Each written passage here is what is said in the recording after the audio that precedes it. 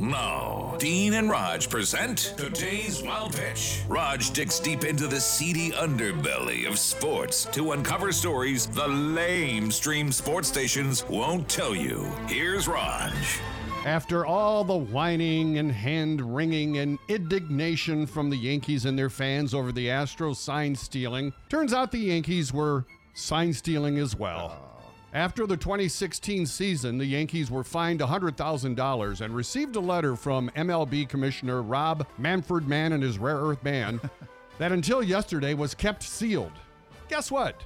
The Yankees were using video replay room to steal signs, then used a phone to relay it to the dugout and then to the batters. So add the Yankees to the growing list of teams that were stealing signs. Now, the Astros, of course, became public enemy number one, or still booed in some cities, while the Yankees just skated away, even though they actually cheated more. The Yankee system allowed them to do it on the road as well as home, while the Astros could only steal signs at home, which means the Yankees cheated twice as much. That's today's Wild Pitch.